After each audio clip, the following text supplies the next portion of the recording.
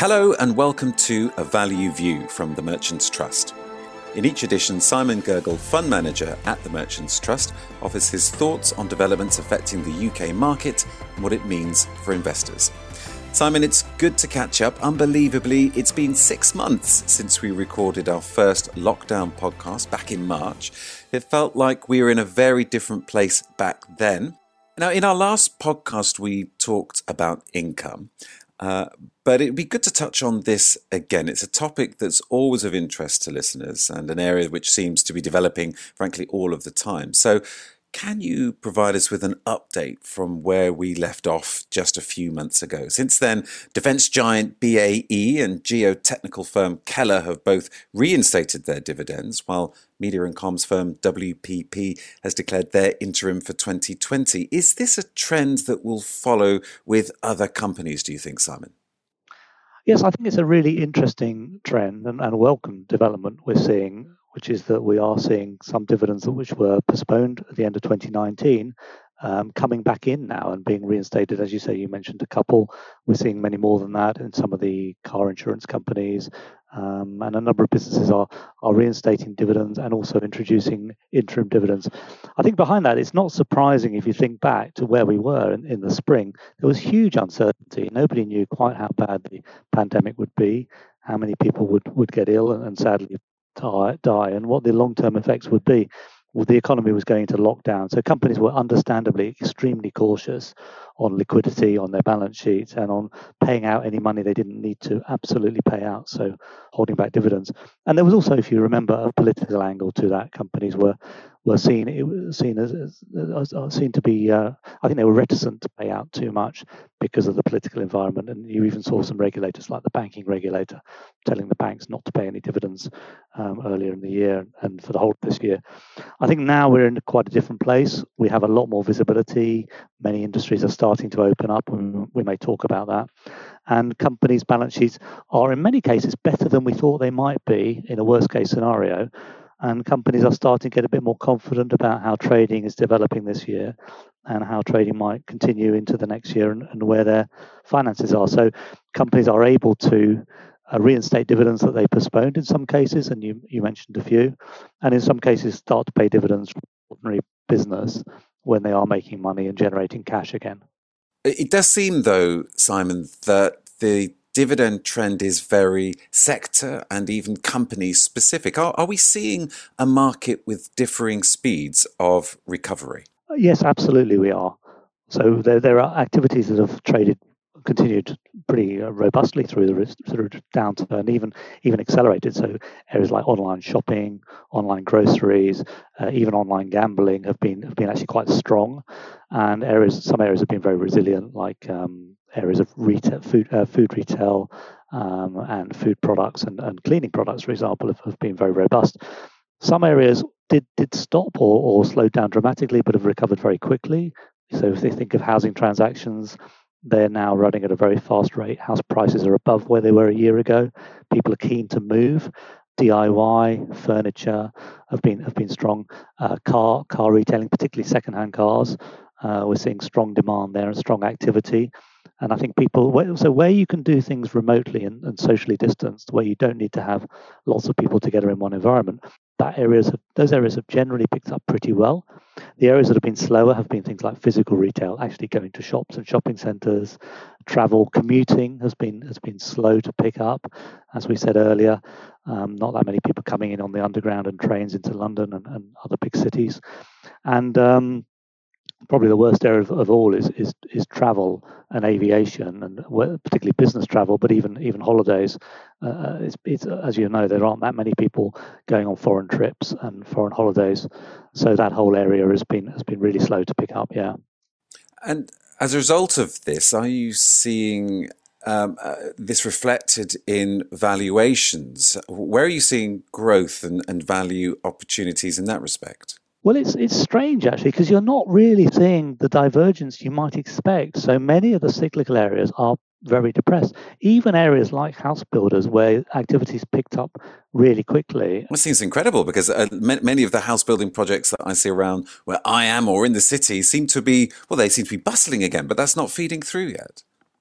Not really. I mean, clearly the share prices have bounced from the very low levels they got to in the middle of March, but share prices are still down a long way from where they were at the beginning of the year, and pricing in really a very difficult environment in areas like house builders, media, where you are seeing a recovery in some of the advertising spending, and some of the areas I talked about, sort of DIY furniture and autos, cars, and so on. You're not seeing the recovery you might expect, given that the end markets are picking up.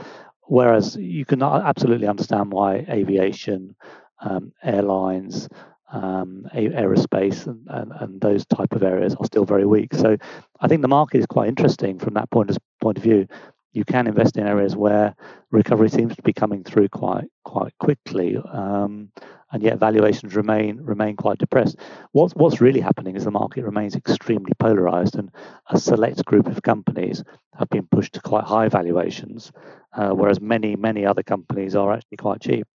So does this mean then that companies, as we look forward, are going to be a bit more conservative in their outlook, Simon? And what are the negative or positive impacts that might have on the portfolio? I think it is likely with this type of event and this type of shock that companies will think and boards will think twice about the level of debt they're comfortable with in the business for extreme circumstances. So you'll see two effects probably. One is companies will run with slightly stronger balance sheets than they would have done beforehand, particularly those businesses that are more cyclical. And I think in some cases you'll see dividends that were cut not coming back to the level where they were at before, so dividend resets, if you like. So I think you will see that level of conservatism creeping in. But I think on the other hand, where companies have come through and actually trading is recovering and the business model is not broken, I think you will see a recovery in dividend payments, as we've been discussing. And those companies might get back towards normality perhaps quicker than we think in some cases. Simon, I'm going to ask you a question now that strikes to the heart of what it is you do, the portfolio. And we all know you're a value investor, that's your philosophy, but is value still really struggling relative to growth and quality? And if so, how are you ensuring the portfolio is still filled with sound businesses?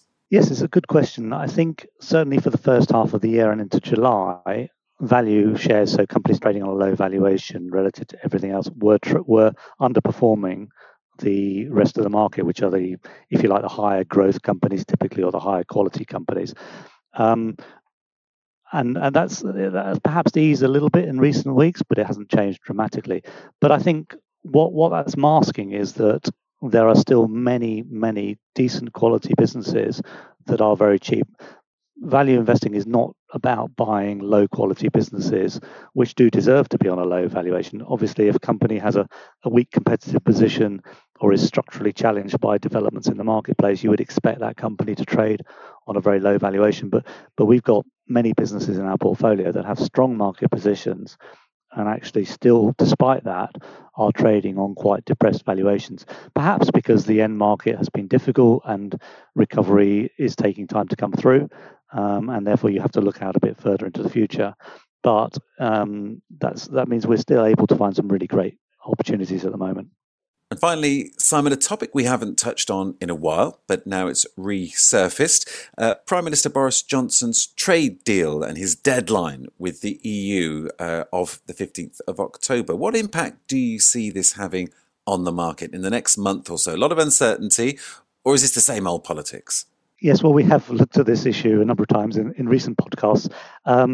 The fundamental thing to remember, as I always say, is that the UK stock market is not the same as the UK economy. So we are going to have a lot of uncertainty in the next few weeks, and I don't know exactly how long these trade negotiations could go on for and whether we will get a deal or not.